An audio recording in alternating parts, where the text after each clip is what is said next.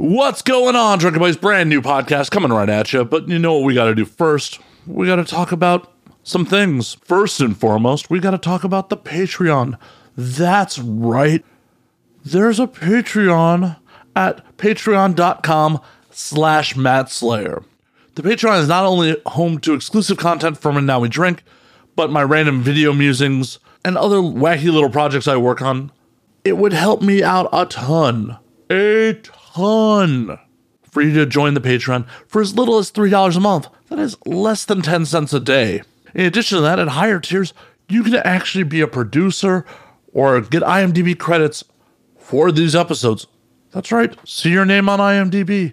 Join the Patreon. Once again at patreon.com/MattSlayer. Once again, we are also brought to you by my Twitch stream at twitch.tv/MattFandSlayer. If you were listening to this on Thursday, come join the Discord and come play with us on the community game night. Every Thursday, we play Goose Goose Duck, and we have a lot of fun with it. Come join the community. Come play some games. It's a blast. Last but not least, if you're listening to this on audio, do you know there's a YouTube channel? At youtube.com/andnowwedrink, full of clips. Some full video episodes are being put up on the regular. Check it out. That costs you nothing. Throw her to subscribe. Tell your friends about the show. That's all I ask. Let's get on with it. My guest this week is adult performer Leanna Lovings. Leanna is a veteran cam girl who has recently made the transition over to the biz. And we get a little deep in this one. We talk religion, we talk politics, we talk about all the things that you're not supposed to talk about. It was an absolute fucking treat. I hope you enjoyed it as much as I do. So sit back, relax, pop a cold one, and enjoy Drinking Buddies.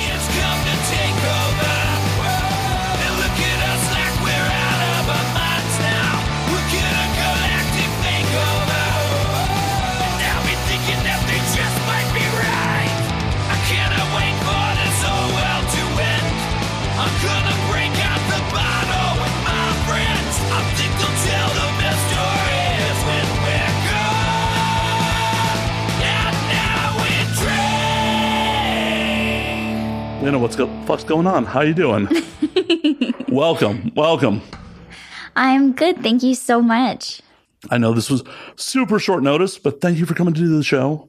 Absolutely. Yes, I think I actually heard about this just last night. Yeah, that sounds about right. Had a last minute cancellation, as you know, these things happen, and started reaching out to publicists like, hey, had a last minute cancellation. You got anybody? And here we are. The magic of modern technology and the internet. Absolutely. It always comes in at a good time. Right? I'm just thrilled that you didn't have a shoot today or were able to make it. Oh, I know. Things have been so busy. Especially since you're coming in from Florida. I'm sure like people are just trying to gobble you up and just like, shoot. Yeah, it's actually been very difficult because I'm being pulled between two places right now. Between Miami and LA, they both actually want me to move there.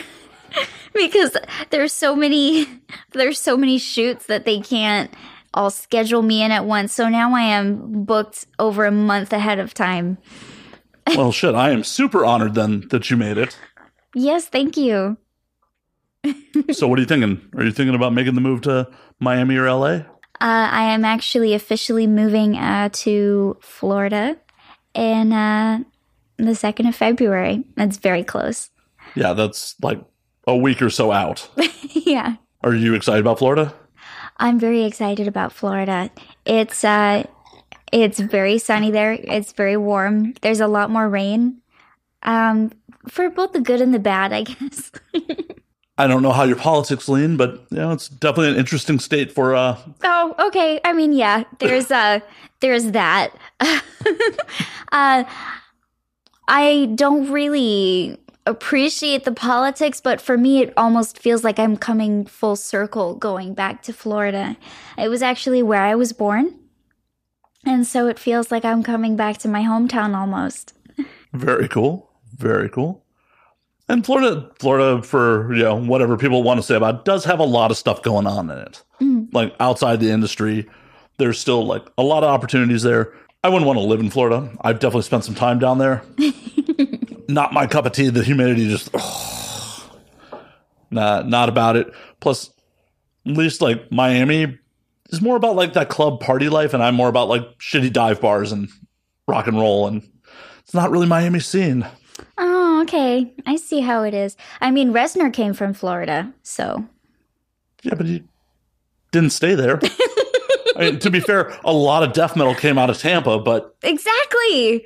Rock has such a good history with Florida. But in the modern era, not much is coming out of there. Oh, yeah, that's true. Okay. You get that one. So are you a rock and roller? What are you into music-wise?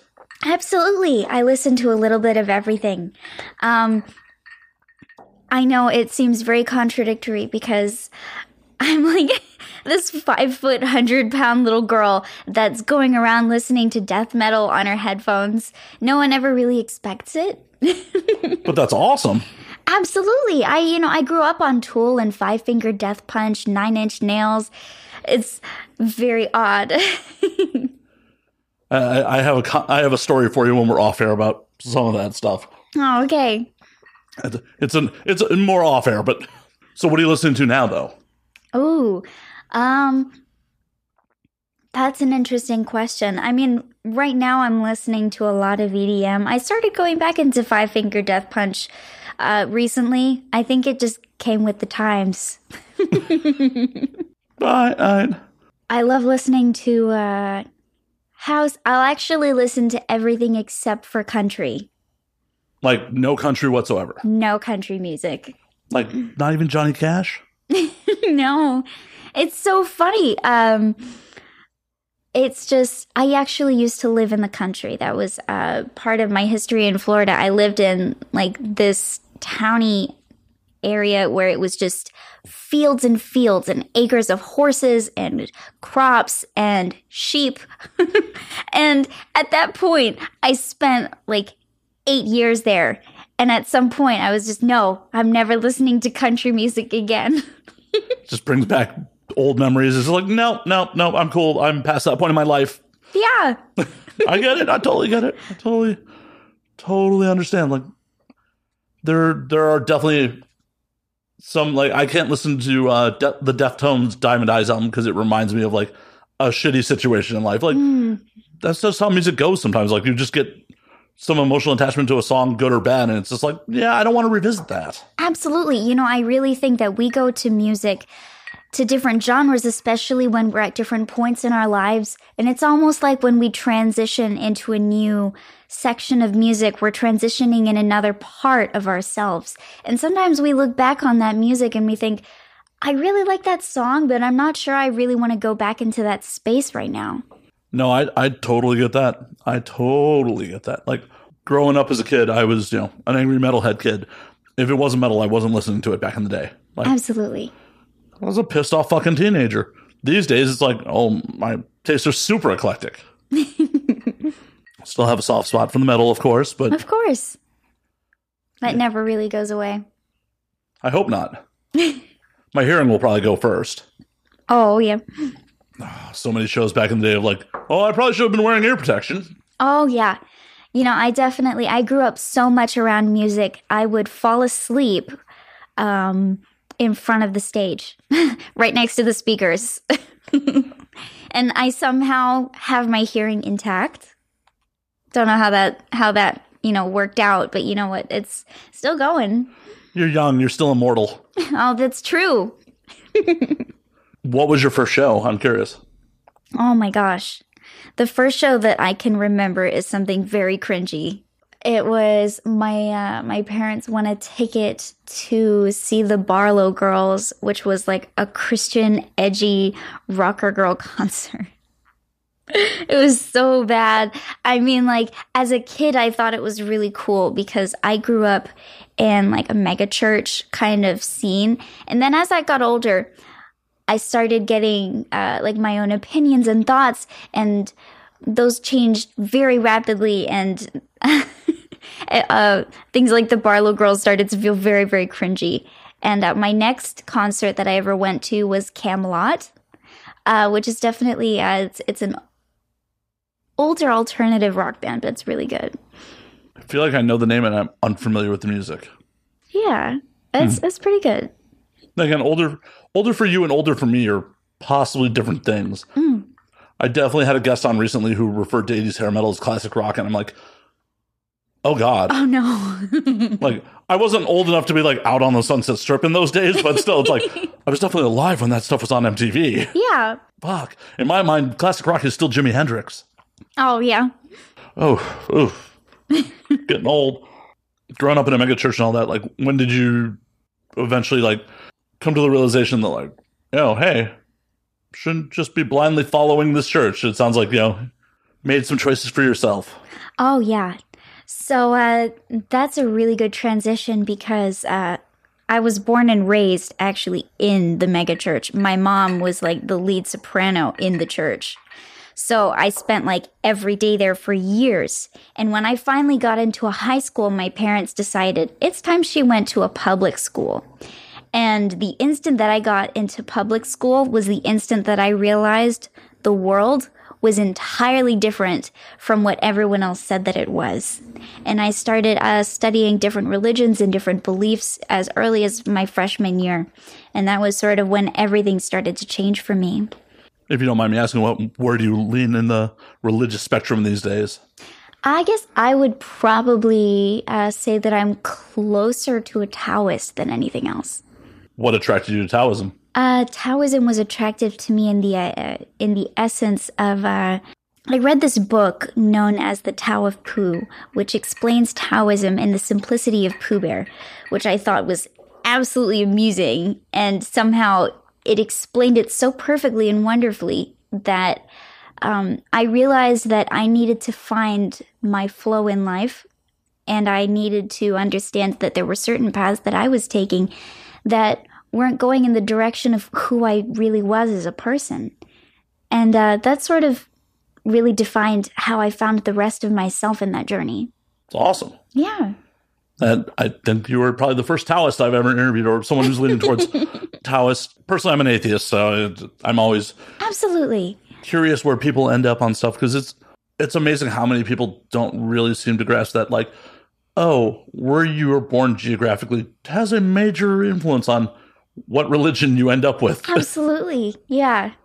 It's like, oh, no, everyone's Christian. No. A lot of people are not Christian. A whole lot of people are not Christian. Yeah, everyone just thinks that Christianity is the primary religion because it's sort of what we're very used to.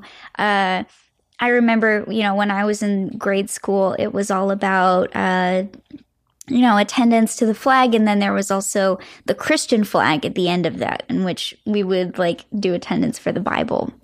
And that was something that I realized other schools didn't have. So, yeah, I've never heard of that in my life. What is that? The Christian flag is a whole thing about your dedication to Jesus. It's wild. I'm going to look it up right now. The Christian flag pledge. It's crazy. Can you recite it for us? I pledge allegiance to the Christian flag and to the Savior for whose kingdom it stands, one brotherhood uniting all Christians in service and in love. It's, At least it's short. Yeah, it's short, but it's, when I went to other schools, I realized that was just something that no one else did. It's wild. Yeah, I mean, I'm the product of public schools. I had never even heard of that. Yeah, exactly. That's so wild. Oh, yeah. Private schools taught me so many things that I thought were just normal. Actually, one of the things that got me really curious about sex was actually something that they had there. And they had something that they called an abstinence concert. When we were of a certain age, they felt the need to talk about abstinence to us. And we all got these pewter rings. And I remember they brought out this gigantic wooden heart onto the stage. And they were like, this is love in all of its purity. And then all of a sudden, all the lights got dark. And all of a sudden, all the bodies hit the floor, started playing in the background, let the bodies hit the floor. Like drowning pool? Yeah. And then it just got louder and louder. And it was the bodies hit the floor. And a guy with a chainsaw comes in and saws the heart in half. And they're like, this is what sex does to you. This is what it does to your relationship. And then afterwards, a guy with a flamethrower comes in and sets the heart on fire. And they said that that's what STDs were. So was this presented by Rammstein? Like, what is going on here? That sounds like if the subject matter was a little different, it sounds like it could have been a really good time. I know. You know what? We all had a really great time. But it was just really weird because I would tell that story to other kids and I was like, what, you've never had that before? You know, it's your local abstinence concert. Like, yeah, no one's trusting us with pyrotechnics. I know, it's wild. Oh my goodness. The crazy things that they do to kids. And you know, when I thought about it before, I was like, why are they so focused on it? It's actually one of the things that got me really curious in my sexuality. It's like, why are they saying no to this so hard? Yeah. It's kind of like how Dare failed with drugs. Yeah. Like, oh, you're telling me this is what drugs could do? That actually sounds like a lot of fun, man. Well, and it's been proven time and time again, abstinence education does not work. Yeah. What worked, at least for me, was the 90s sex ed, which was just like, yo, here are horrific pictures of STDs. If you have sex without a condom, you're going to get one of these. So wrap it up. Have sex, but wrap it up. Like, I didn't have unprotected sex, like, intentionally until, like, my mid-20s. Oh, wow. And the first time I had I had a partner, and we were just, like, messing around. She's like, just stick it in me, stick it. And, like, penetrated her, you know, banged it out. And afterwards, I freaked out. Mm-hmm. And I did not communicate why I was freaking out very well. I'm sure I super upset her. Like, I communicated it like shit. Oh, you know what? I think that we all communicate our first times like shit. You know, I actually almost cried the first time I had sex. But this wasn't my first time. This was my first time without a condom on. Like, I'm in my mid-fucking-20s. I fucked a lot at that point. Like, I was just, yeah, it was bad. Oh, that's okay. You know, at least I acknowledge it now, right? Yeah, exactly. That's the point. You know, it's so crazy. And, just the lack of communication sometimes on a lot of things just gets all of us. Unfortunately, like, it's part of the human condition to seem to like, oh, I fully comprehend what I am thinking, what I am feeling, and I just kind of expect that you would get it too. Like, no.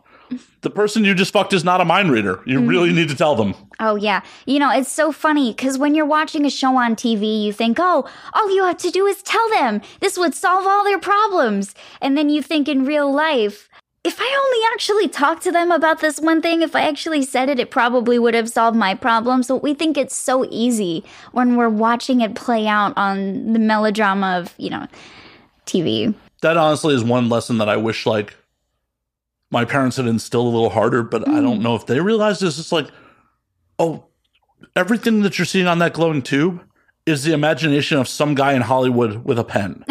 Like, it's simple shit like my father, when I was a kid, wanted to sign me up for karate. He said, we need to find you someone like a Mr. Miyagi.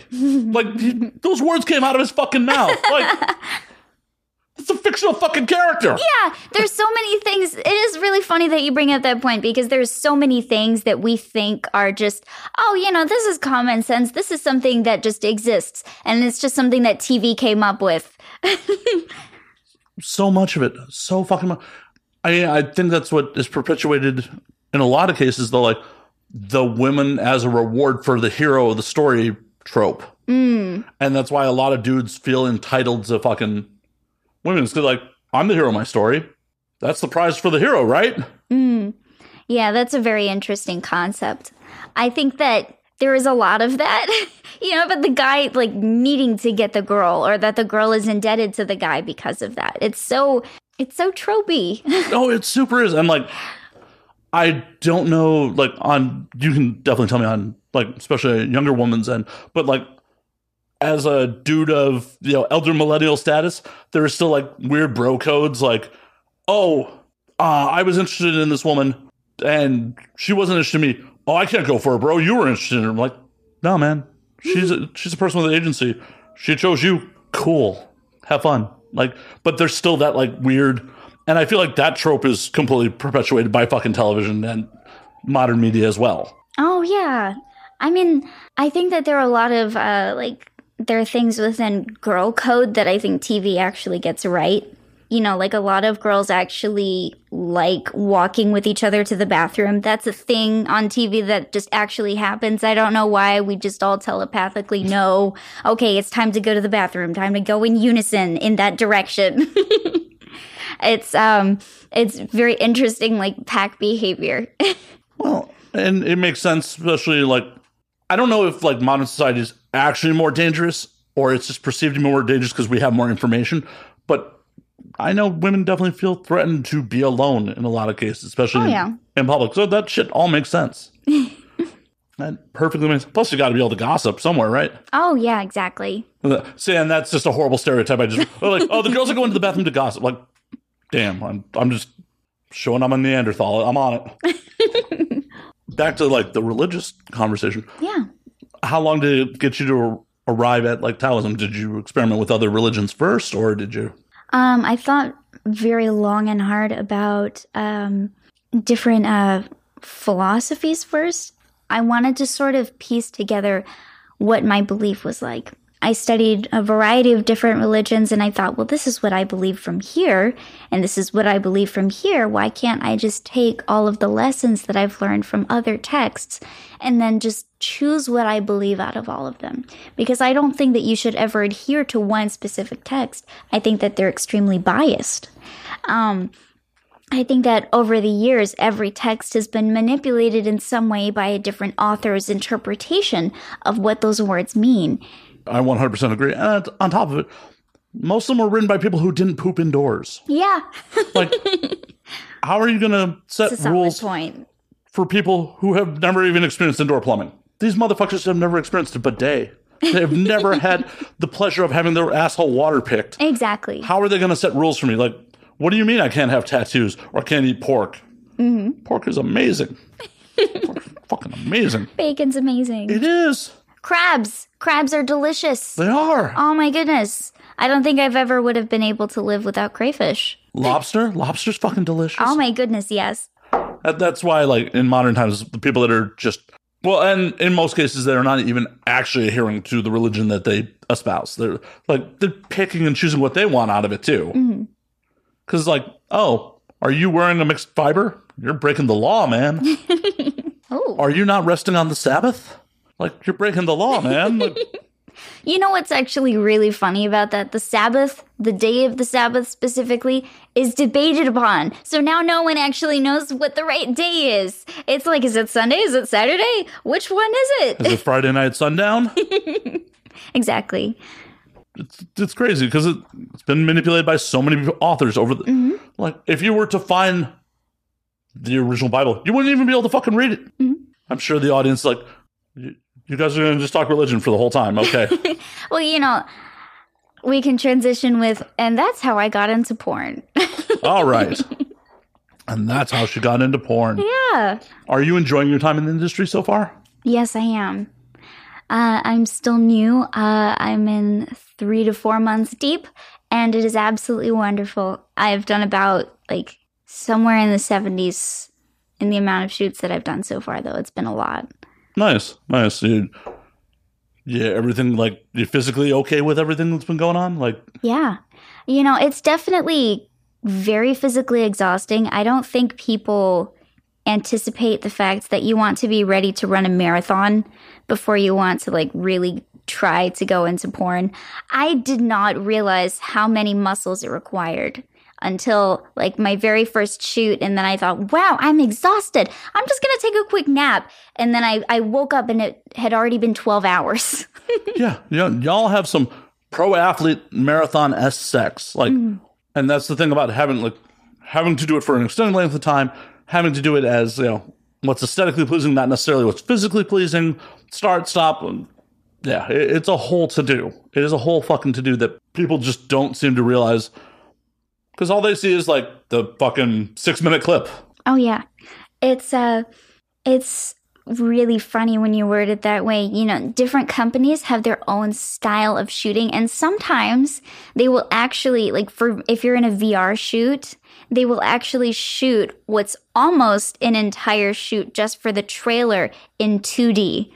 So they want you to go through every single position, like, with the 2D camera first for a couple minutes each, and then do the actual porn on VR. So it's like 2 shoots and it lasts about the whole day. Well, and then you add in some companies want to still do sex stills. Yeah, sex stills as well. Sex stills are actually a lot easier because you can stay still when you're doing it. It's nice. Yeah, but it's still like, oh, I gotta have sex with this person twice. Yeah, but I definitely think that it's a lot easier. Sometimes I like to see the sex stills as a warm-up. It's just something I actually really enjoy because it helps get me in the mindset of, oh, I can very easily switch into a flow by this. So I don't have to worry about what position I go into. I know exactly which one I'm going to transition into and how. Cool. Very cool. Yeah. Well, I'm glad you've been enjoying it because, like, the average lifespan in this industry is not super long. Oh, yeah. I know that that's a really big question, and I plan on having a good long time in the industry. Very cool. Yeah. Very cool. Like, did anyone warn you about, like, the pitfalls of getting into the industry before you did? Or did you just jump in 2 feet? Oh, like what pitfalls? Oh, like what pitfalls? No one's had this conversation with you? No. Depends. Well, things like the notoriously short lifespan of performers, or the fact that being a sex worker is not a protected class, and if you ever decide to go for a civilian job later in life, that you could be discriminated against. Oh, well, see, that's where the discussion is. I don't actually see any of those things as pitfalls. Well, just being discriminated against definitely, I think, is. I can feel discriminated against, or I can choose to make my identity something that is not going to affect me like that. I don't really care how people are going to see me as a slut or something like that because we're all going to be discriminated against for something. It just depended on what. For years I was discriminated against for being a nerd. People are going to make fun of you for anything. They're going to find a flaw in anything that you do. And the point is to find something that you love and to do it knowing that it's going to happen anyway, without fear of criticism or judgment. Well, I totally get that. And some performers definitely struggle with that. They do. Absolutely. The comment section can be fucking brutal. Oh, yeah. Especially, like, as you get older, obviously your body's going to change. Like, that we're humans. It happens. And I know plenty of performers who have been called out in the fucking comment section for gaining a fucking ounce or having a blemish or so, like, really stupid, petty shit that, like, dudes who are masturbating to feel that they're entitled to fucking say. I think that I am particularly privileged because before I got into porn, I've been a cam girl for 4 years, and I have a really loving and wonderful fan base. I know that my fans have actually been getting aggressive in the comment section protecting me because sometimes the directors don't want me to wear my glasses for a scene, and I immediately see in the comments, why isn't she wearing her glasses? Like, we know Leanna loves wearing her glasses. And it's so funny. They're always there for me. And I feel very lucky that I have a fan base that protects me. That's fucking awesome. And I hope to fuck it stays that way and only grows. Absolutely. The stuff with, like, potential civilian work down the road is not just, like, mean words. It's potential financial ruin. Always. So that's a potential pitfall. I know plenty of performers that have had problems romantically dating outside the industry because of, dudes not being able to get over dudes or women that they're dating, just not being able to get over what they do for a living. They say they're cool with it, and then all of a sudden they're not. Maybe one of my biggest flaws is that I'm an optimist about absolutely everything. And the same goes with romance. I know that I'll find a partner that's there for me and considerate and compassionate about what I do. I hope that fucking happens. Not best of luck to you. That sounds really fucking shitty. Best of luck to you. No. Best of luck. Yeah, no, I hope that happens. But it is a potential pitfall. Like, I've talked about this on the show before. Like, I have civilian friends who occasionally are like, oh, I want to get into the industry because they think it's easy money. Oh, yeah. Which it's not. The thing that I can say is that it's never going to be easy money. It took me 4 years in the camming industry to get a hold of it and to really get successful. My very first stream on Chaturbate. Can I say Chaturbate? Yeah. Okay. Yeah, you can say whatever the fuck you want. You can say OnlyFans, Chaturbate, fucking My Free Camps, whatever you want. Woo! Go wild. Okay, I like that. So for Chaturbate, my very first stream, I was online for 4 hours and I only earned $20. People aren't prepared for the huge learning curve there is when it comes to camming. It is a lot more successful now. I have about 8,000 to 10,000 people that watch me per stream on Chaturbate.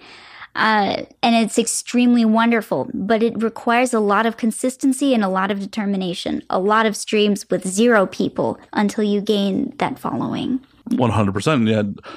I've had a lot of friends that have done camming, and it's like, it's a grind. Like, a lot of people are like, it's like a 9 to 5. You got to be on, working with certain hours. You got to fucking be consistent, and it is an absolute fucking grind.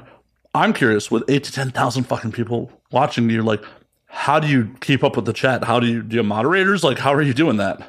I do have a moderator that is watching my stream for anyone that says concerning things. And sometimes if I miss what someone's saying, I just have to rely on the idea that they'll say it more than once. I usually just try to catch like what comment catches my eye. Sometimes I have a program that sort of slows down the chat so that I can read it a lot easier. And if it gets backed up, I just scroll all the way down. It works very well. 8,000 to 10,000 people just chatting at you is just, that's a lot. That's a fucking lot. Yeah, it's a lot. But, most of them are too busy to work with their hands. You can say they're rubbing one out. It's fine. You don't have to be shy about it. They're playing with themselves. We get it. Yeah, they're playing with themselves. I mean, it's the whole goal of Chaturbate in the first place, masturbating while you chat. It's not the most efficient way of getting at it, but you know what? Hey, if it makes them happy. If it makes them fucking happy. It's wonderful. I really love it. Is that like an empowering feeling to be like, I have, say, 4,000 people literally masturbating to me at one time? Like, I'm assuming that, like, not all 8,000 are pulling their dicks at the exact same time. So let's say 50%. I've definitely had the idea. I know I was talking to a friend about this, thinking about after 4 years of that, and now after 3 months of just porn on its own, how many orgasms have I caused? Like, how many are there? I wish there was like a little counter that could just tell me how many times I've made someone come. It would be so much fun. Oh, I'm just... Yeah, Are you trying to do the math? No, I'm trying to do the math on how much ejaculate you're getting per stream. Oh, there we go. So we'll go with on the low end. Into a renewable energy source? Is maybe, that it? Maybe. I mean, technically, a load has like information in it because of the data from the sperm. So it's like, of course, you're definitely generating terabytes of data every stream. We're gonna go with the low end because the normal volume varies from 1.5 to 5 milliliters per ejaculation. So we'll go with 1.5 on the low end. Okay. And we'll say 4,000. You are getting 6,000 milliliters, roughly, of ejaculate per stream. Yeah. But also remember that number is rotating because there will be people leaving and entering the chat consistently. And if that number is still 8,000, it probably is actually a higher number than even that. Right, because people pop and go. Absolutely. Okay. Very quickly. Fine. You get 8,000 milliliters. Yeah, that's still crazy. That is still insane. Well, this bottle of liquor is 750 milliliters. Oh, no. So, yeah, that is 6 liters. So what you're saying is I could have my own sperm bank.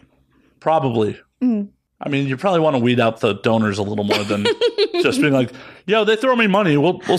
They can procreate with somebody. Like, Yeah, got to be careful. Yeah, you gotta weed them out a little bit more. They'll just, do you have any weird tendencies? It is actually ridiculously hard to donate sperm. Oh, yeah, you know what? I heard about that. You got to be like a certain height. You got to like have no genetic dispositions to like any common diseases. There's a whole lot to it. Like, that's another TV trope that's like, oh, dudes get desperate. They can just go donate a fucking load. Yeah. Or, a girl gets desperate. She can just donate her ovaries. That's another one. Oh, yeah. Selling the egg? Yeah. I mean, if you qualify, it is good money. If you qualify, it's like 10 to 15,000 per egg. Oh, my God. That's insane. But you know what? I heard in Japan, for sperm donors, they actually have a little robot that will jerk you off. Of course they do. I love Japan. I know. It looks like a TARDIS, if you ever were curious about that. Is it blue? No, but it's shaped like one.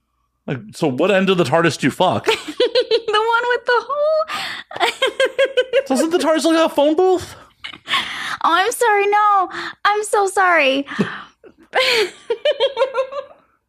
I'm like, okay, I'm in a fucking Japanese phone booth. That's. Wait, what's the? Oh my gosh, I'm sorry. I think I have had enough alcohol.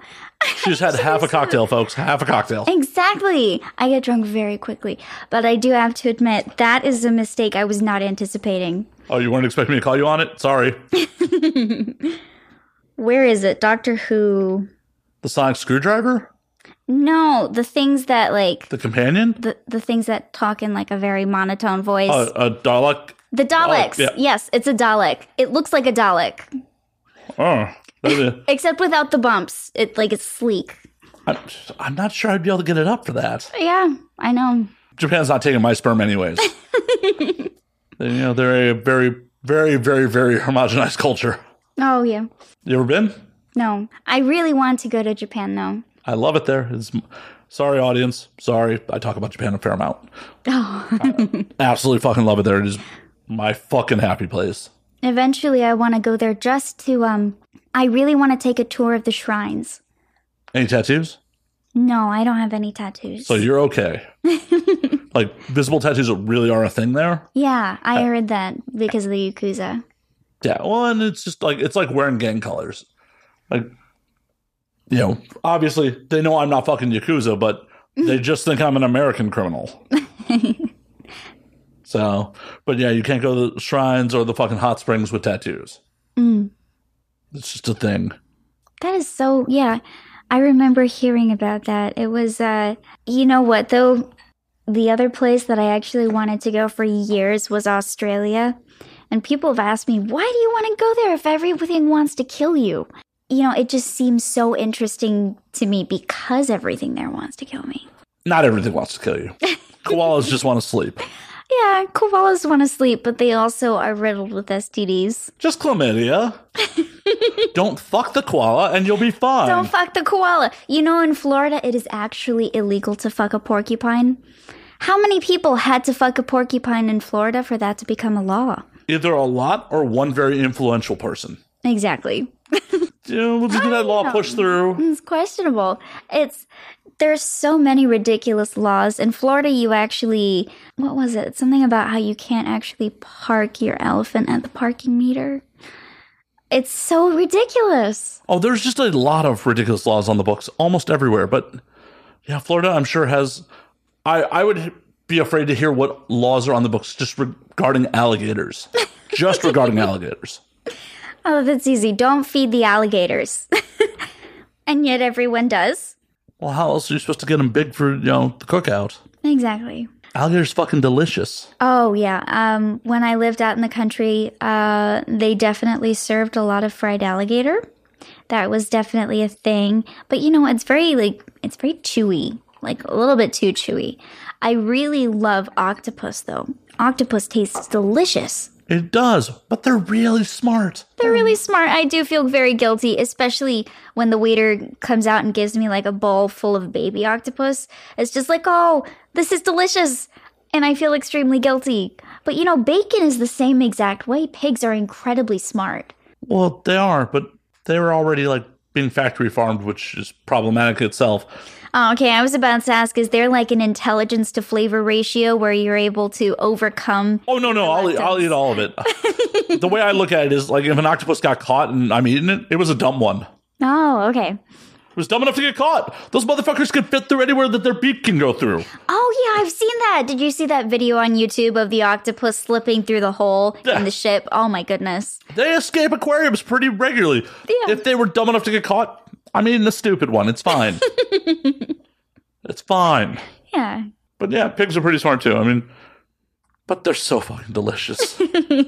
So fucking delicious. The thing that gets me actually in Florida, someone played a very mean prank on me one time because I did not know that two very different fish actually share the same name, and it's dolphin. So someone walked up to me and they were like, they gave me a burger and it was like, oh, it's a fish burger. And I bite into it. How do you like it? You're eating dolphin right now. I just about cried. I did not know that mahi-mahi is also called dolphin. That's wild. Who calls mahi-mahi dolphin? That is an actual thing. You can look it up. I had never heard that. That's just mean. I know. So they actually sell them as dolphin burgers. I'm Googling internet. Googling. That's why. So common English name. Yeah. The dolphin fish. The common dolphin fish. Weird. It's so messed up. I know. So that's one thing that's in Florida that probably fewer people would have liked to know, but... So mai mai is the Hawaiian name for dolphin fish. Mm-hmm. The Hawaiian moniker came into common use to prevent consumers from confusing the fish with the marine mammal, it is unrelated. Mm-hmm.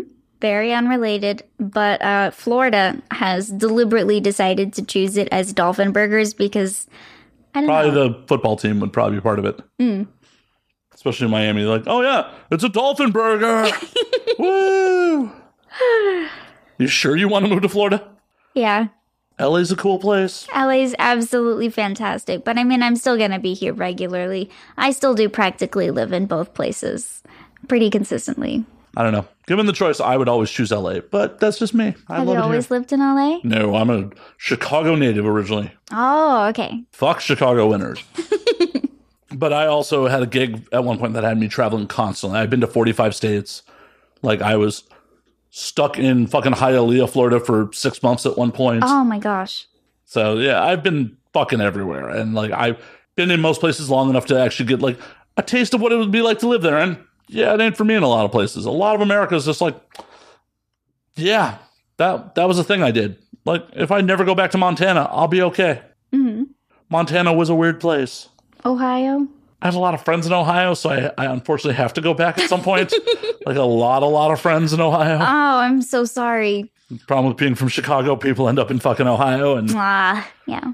But at least with Ohio, like, they have White Castle, and I can, make them suffer with that at 2 o'clock in the morning. Oh, it's true. Have you ever had White Castle? I remember the great White Castle war between White Castle and Crystal Burgers.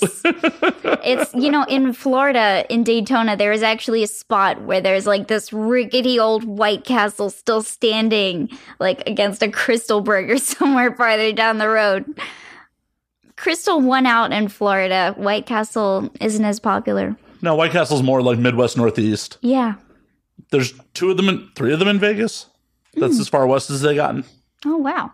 Honestly, the best part about fucking White Castle is their breakfast sandwiches anyways.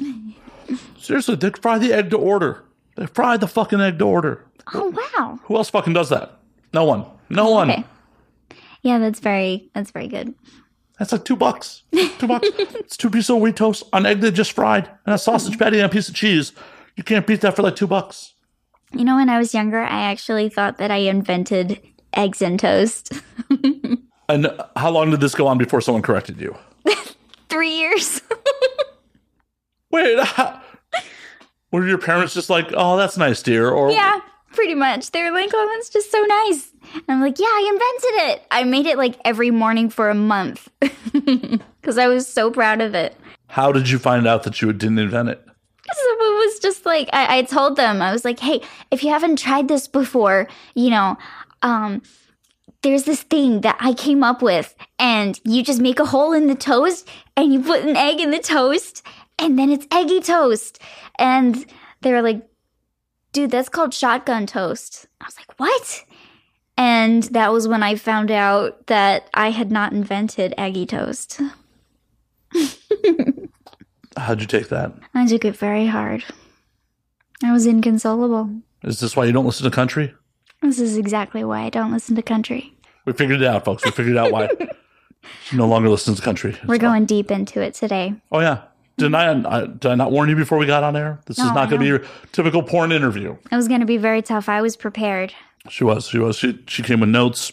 She's like, you can't see it on the video version, but she's got a whole fucking like archives of fucking things that she's studying. I came with a little backpack. Who knows what's in there? Who knows? I'm a little afraid of what could be in there. Secrets. Could be a secret. Could be a giant dildo. Could be a portal to another dimension. Who knows? It's both. Well, yeah. I mean, if large enough dildo, you have to put it in another dimension. Otherwise, exactly. How else will you get through airport security? Gotta keep it in a little pocket portal. Exactly. It's a bag of holding. A secure way. Exactly. I don't know where I was going with any of that. Yeah, I don't know. The show tangents a little bit sometimes, just running away with whatever like happens around here. It's just kind of how it goes sometimes. That's fine. Well, I'd hope so. I mean, I'm going to keep doing it. It's my show. Nothing you can do to stop me. You cannot beat me to death with a dildo and stop me. Is that what you were thinking about the entire time we were having that conversation? Oh, yeah, that she was just going to whip out a giant dildo and beat me to death with it on camera. But that is what the old fortune teller told me was going to happen. Now I have to cancel my plans. That was actually your plan. Shit. Oh, fuck. I was just making a joke. Little nervous now. No, but you know what? In the entire time that I have been in the industry, I don't have that many toys. And if anything, comparing all of the toys that I've actually bought, they have never actually been for myself. They've been for camera, because I have a personal rule, and it is actually me, my hands, and my imagination. That is the best way that it works for me. It's so weird, because when I try to appeal to other people's fantasies, it's always with like tentacle dildos. I actually have one that looks like an octopus tentacle. From Bad Dragon, or? Yeah, from Bad Dragon. It was my very first. Bad Dragon actually gave it to me as a gift. My very first Chaturbate stream. Nice. Yeah, it was very sweet of your them. very first stream, they're just like, here, have a Bad Dragon toy? Yeah, so this is a secret. Actually, Bad Dragon has a deal with New Cam Girls, or at least they did 4 years ago, where you would message them, you would message a secret person, and they would give you a beginner's pack. And so I had a Bad Dragon dildo. They gave me a full tube of normal lube, a full tube of cum lube, 3 different samples of density and softness in terms of texture of their dildos that you could choose from and test. And then like a dildo keychain.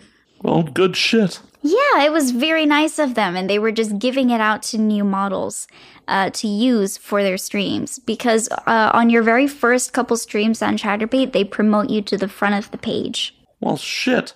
Why is Chaturbate better for streaming than Twitch? God damn. It's fucked up. I know. They give you a free little sponsorship your first time in. Right? Like, oh, hey. It's kind of like how they say drug dealers work. Oh, like, yeah. Here's your free taste. You're going to come back for more, right?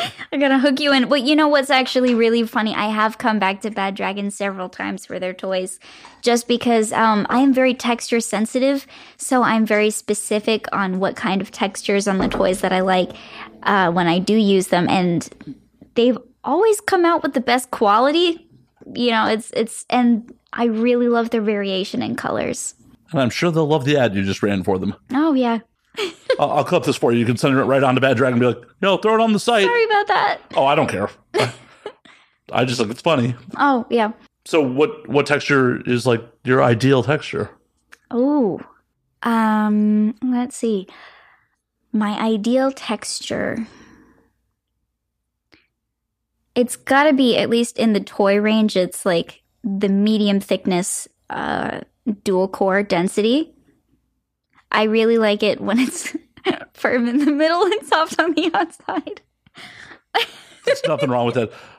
I do have to say, though, the way you initially answered that, I felt like I just asked you a question for a spelling bee. You're just like, my ideal texture.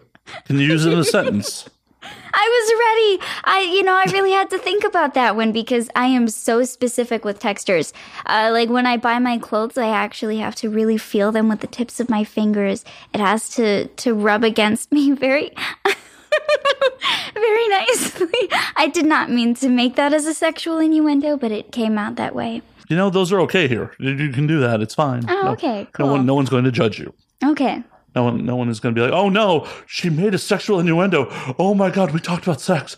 Oh my God. Oh. Oh, okay. Yeah. That's good. That's good. Yeah, full profanity. Like, you can pretty much do whatever you want here. Like, oh, wow. Okay. Except beat me to death with the dildo. You can't do that one. Oh, that's right. You can't even beat me unconscious with the dildo. Like, no violence towards me, please. Of course. Okay. I love that, like, you're just like, that's okay. I mean, I've definitely had guests be violent towards me before. Oh my gosh, no. Just like one time, but. Oh, that sounds awful. What happened? I've told this story on air, but yeah, I had a guest get a little drunk and punched me in the fucking head. Oh my gosh, that's insane. Yeah, it's a good story. And, the audience has definitely heard it before, but yeah, that super duper happened. I think the best way to describe my state of drunkenness when I get there, whenever I drink alcohol, I get more philosophical than anything else. That's weird. I'm the philosopher drunk. I mean, a lot of philosophers are drunk, so that's okay. Yeah, exactly. It's sort of, it goes back and forth. I just try to match energy when I've been drinking. It's just like, are we being silly? Yeah, I can be silly. Are we waxing philosophical? Yeah, I can do that too. I tend to do that a little bit more on mushrooms than I do drinking, but... Oh, okay. I know that there's a trope that a lot of people in porn do drugs, but the only thing I've only ever had like edibles, like weed edibles. There's nothing wrong with that. I mean, it's an individual choice. Absolutely. And it's one of those things where, like, I am not a proponent of people being like, oh, you should, well, okay, that's a lie. I'm definitely thinking people should do psychedelics. But I am also of the opinion that you shouldn't do anything that's going to fucking take over your life and not allow you to fucking operate. Absolutely. Psychedelics are fine because they're not addictive. You just do them on occasion, on special occasions, and, like, have a good time. Preferably in a safe environment where, like, you're just going to enjoy yourself. Things like, coke and heroin, that can be some problem. That can be problematic. But also, I'm very much of the opinion that, like, if you're going to do something that only negatively affects yourself, it's your body, it's your choice. Absolutely. Like, I don't espouse that you should, but it's on you. I'm sure there are plenty of there are probably a handful of functioning heroin addicts out there. Keith Richards, come on! Fucking one of the biggest bands in the world. Been a heroin addict forever, right? There's exceptions to those rules. Yeah. But it's one of those things where, like, some experimentation in life is good. But it should just be that. Like, just some experimentation. Not like, oh, hey, I'm a heroin addict. That's how I define my life. And it's much like religion. It's like, your life should not be defined by just your religious beliefs or your political beliefs. Oh, yeah. And that's one of the things that bothers me in modern society is, like, people's political beliefs have become their religion. The thing that I think everyone focuses maybe a little bit too much on is the idea of labels. I think that everyone is looking for something to label other people by because then it makes them easier to understand. But by typifying someone, you're not seeing them as a 3D person with interchanging ideologies and behaviors, and there's so many other things to them than the labels that we put on other people. 100%. I mean, we're also in a society where nuance is dead, so it's just easy to, like, oh no, as you said, just label people. Like, no, they're that. They're like, no. People are hopefully constantly changing and evolving too. Absolutely. I really hope for the best in people. Well, I am the polar opposite. I expect the worst in almost everybody. I feel like everyone has the capacity for growth and change, even when they don't see it in themselves. Something could happen in their lives that really makes them think and changes things. Yeah, it's generally horribly traumatic. Usually the horrible traumatic things, but it does happen. Yeah, unfortunately, the way the human existence goes, generally the positives just reinforce shitty behavior. Yeah. It's like, if you were already shitty, oh, good things happening to you will continue to make you be shitty. Like, just need something horrible and traumatic to be like, oh, hey, maybe I'm not living the best life here. Fuck. We should talk more about sexy things than just, weird philosophical, but, you're like, oh, I good philosophical. Got me off on a tangent. Oh, that's, it happens. Well, cheers to that. Cheers. So, where do you see your career go? Like, I know you're 3 months in, but, like, where do you see your career eventually going? You're 3 months into professional when you're 4 years and change, and you're not, like, fucking fresh off the bus as they were. Yeah. Because of that, I do have a plan. Are we allowed to know what the super secret plan is? Not all of it. But, some things I like to keep secret. I do intend to be in porn for the better half of a good couple years, primarily because I feel like my fans deserve a certain quality of content that sometimes I'm too lazy to procure on my own. At least you're honest about it. That's awesome. You know what? I have a camera, I have a rig, I have everything that I could use to make some of my own videos. But I really love trusting the direction that other directors take with my work. And I love getting new fans off of that and just seeing their creativity and experiencing all these different scripts and then working with other directors and then making scripts with them in some kind of combination of creative identity. It's just so much fun. One of the things that I definitely just plan on being more consistent in is camming and doing porn at the same exact time. That has been hard because I have been touring between Miami, LA, and Vegas and then going home. But because I'm going to be moving closer to at least one shoot location, I'll just be flying back and forth now between technically home and then another place. I love how you're like, technically home. It won't feel like home. It'll just be where my shit lives. I know that feeling. Not great after a while. I don't know. So far, I am really embracing what feels like a very nomadic lifestyle right now. It's interesting because I've never really gotten to have this type of experience where my environment is consistently changing and it is exciting.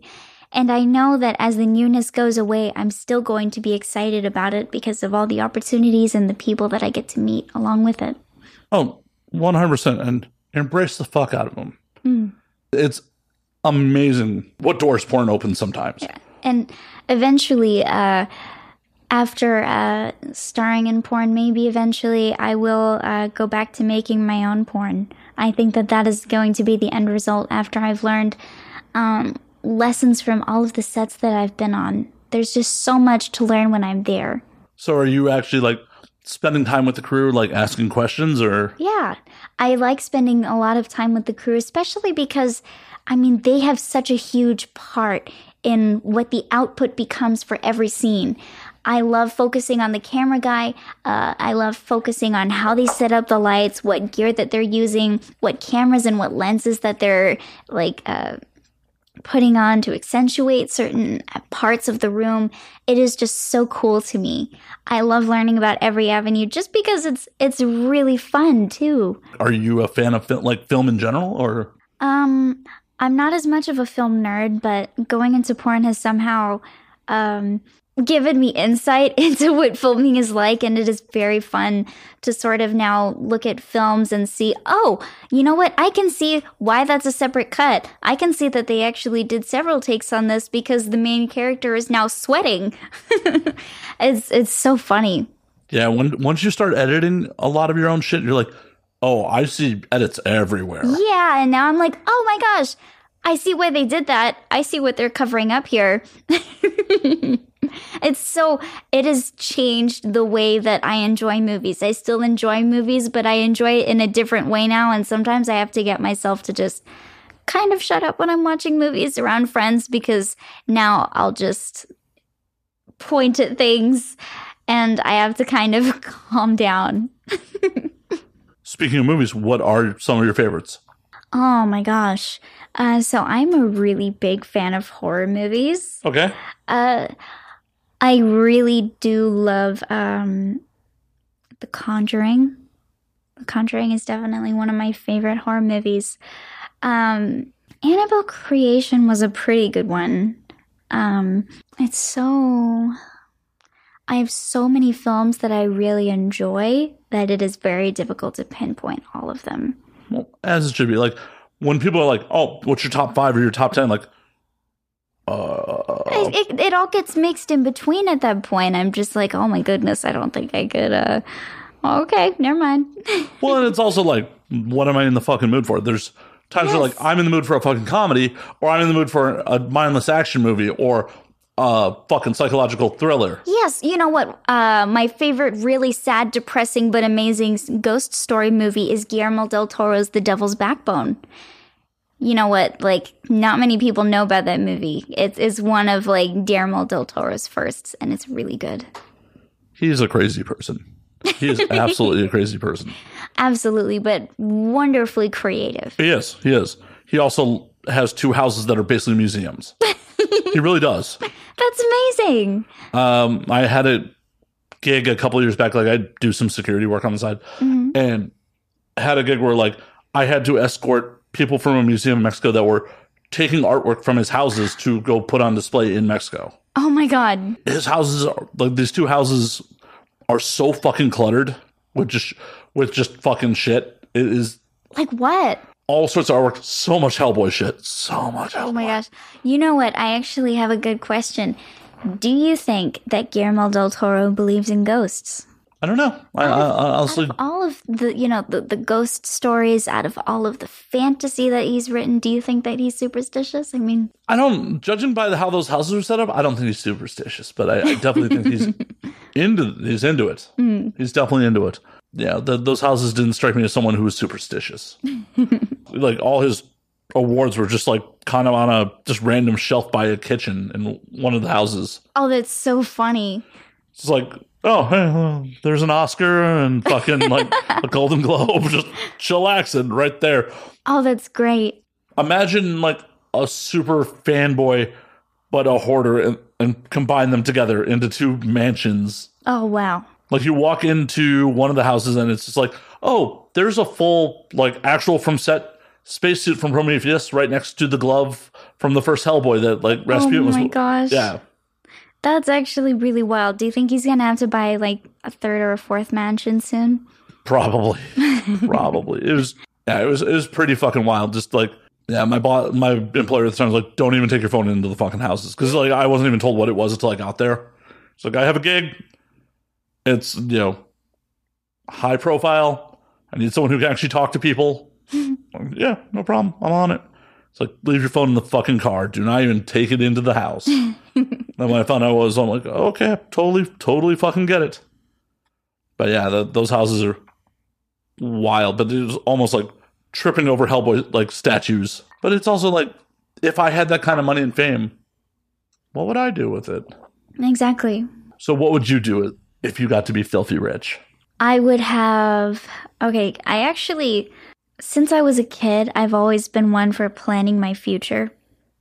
I actually had a plan where I would save up hundreds of thousands of dollars and I would build a 3-story house that would be like a safe house refuge for runaway kids. Aw. So my dream is that if I got filthy rich, I would definitely have a house for runaway kids. So were you a runaway at one point? No, I just always thought that it would be nice to have someone that was always there for someone that needed help. Aw. Yeah. That's the, like, most down-to-earth answer I've ever fucking heard. Like, yeah, I'm just gonna help people. Like, yeah. I feel like, people with ridiculous amounts of money like Jeff Bezos, they don't help enough people. I just think it's just kind of funny. Like, I think that a sensible person, if you had enough money, sure, you would save some money for yourself, but also, like, you should help other people too. You should be able to do both, and it should still be sensible to do so. Well, I agree. But it's one of those things where, like, unfortunately, the ultra-rich start their own charities just as tax write-offs and then manipulate policy. That's despicable for me. And then they end up taking money from their private charities. I've read that too, and it's just so silly to me. Even if they don't take money from their charities, they 100% manipulate policy with the charity. Yeah. I'm not listening to fucking experts on where this money needs to go. I'm going to dictate where this money needs to go, which is a problem when you're like, hey, I'm a expert in computer science or some shit like that, not social economic fucking things where, hey, that might be more suited to someone who's actually studied or devoted their life to this shit. Yeah. But I don't ever expect to be that rich. I expect to be, like, self-sufficient. I don't expect to even, I'm going to die poor. I'm going to stop lying to the camera. It's okay, though. You can't take it with you anyways. If I ever was really, really, really, really, really crazy rich, I think a selfish purchase that I would make was that I would have privately trained dolphins. Your own little SeaWorld? Are you trying to get yourself canceled? Like, No, okay, no. Well, all I'm saying is, do you remember Austin Powers? I'm fully aware. Austin Powers' arch nemesis had sharks with little lasers on the top. Yeah, I would have dolphins. Dolphins with lasers? With lasers. That sounds like a great way to lose an eye. Yeah, but I mean, it would be really cool. Till you lost that eye.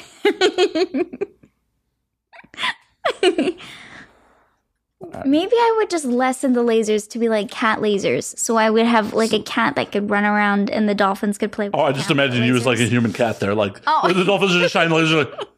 Oh my god. No, that's not what I would do. Why not? You're rich. You don't have to work. It's true. I would probably still work. I know, do you have this whole plan for your future? Like, do you ever want, like, settle down kids one day, or? Oh, man. I think that kids are always an option if I find the right person. But right now, I think that it's way too early in my life to even think about it. Well, okay. I was only asking because you said I plan out my life. Oh, yeah. Well, I've always planned out my life. When I was in middle school, I planned that I was going to be a marine biologist that was going to live in Queensland, Australia specifically. So what happened? Why did that not happen? I grew up and then I got really into psychology. And then I thought, well, I could get a double major in biology and psychology and get a specialization in neuroscience. And then I paused on that because I was saving up money. I did have a 75% scholarship at the time, so that paid for 75% of like my tuition, but I still needed the other 25%. And then I'm assuming that didn't cover housing either. Yeah, it didn't cover housing. And with that, as I was saving money, Camming created a business for me that became a lot more profitable. Chasing that almighty dollar, the American dream. I mean, that's the beauty of sex work, is it does allow for upward mobility. You know what? In a lot of ways, it did help me and my dreams. Because I ignored a lot of things to go into neuroscience and biology.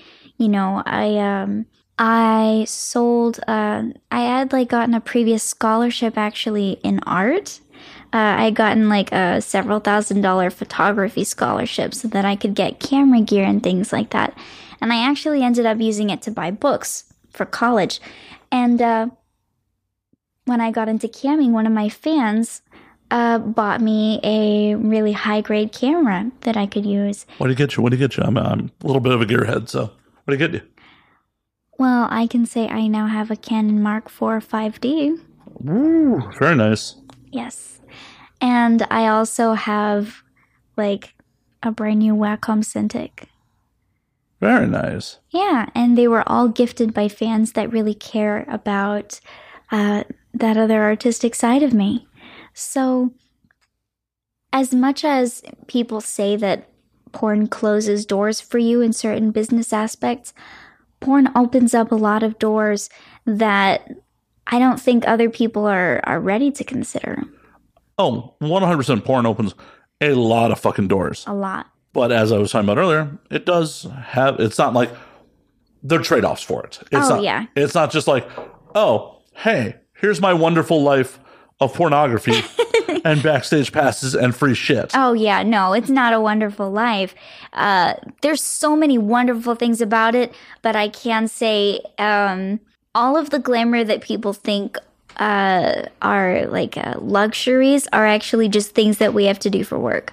Like people like to joke, especially on TV. It's the trope about, oh, I've got to get my nails done. Getting your nails done actually hurts.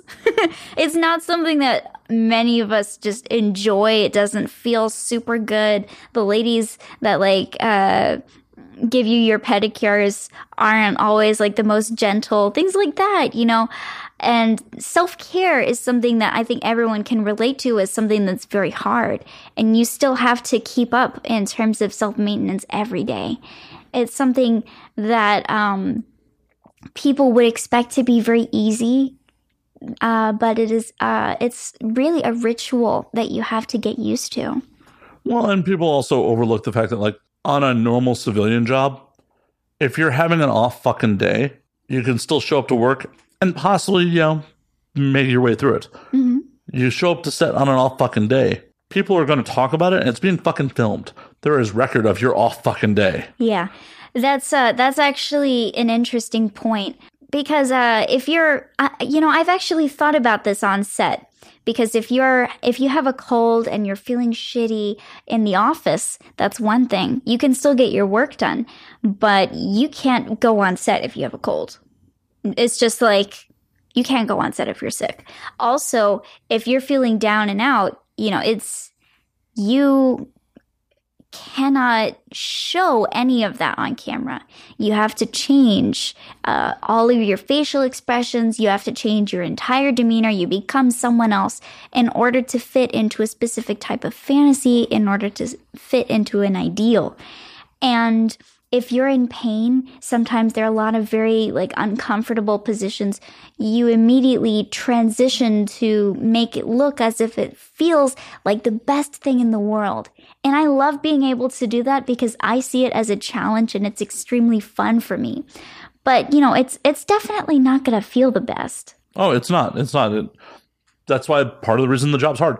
You get into a fight with your significant other before you come on set. You got to hide that shit. You got to. Oh, yeah. Not everyone in this business does a great job of it sometimes.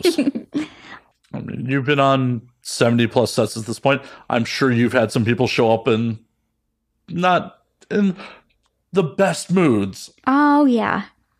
I've definitely seen those.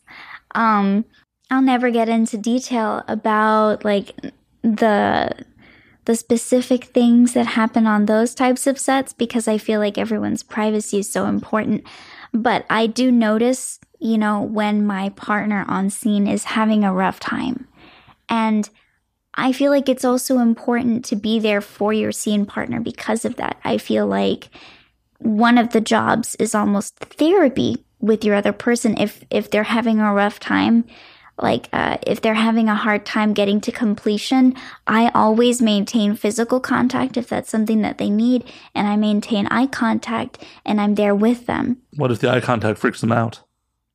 Then we don't make eye contact. Because, it's not everyone's thing. You kind of have to experiment to see what really gets them off. I love asking them, especially just, hey, what makes you feel the best so that, I can be there for that and make you feel the best. Have you gotten any weird requests? Not to kink shame anyone, I'm just curious.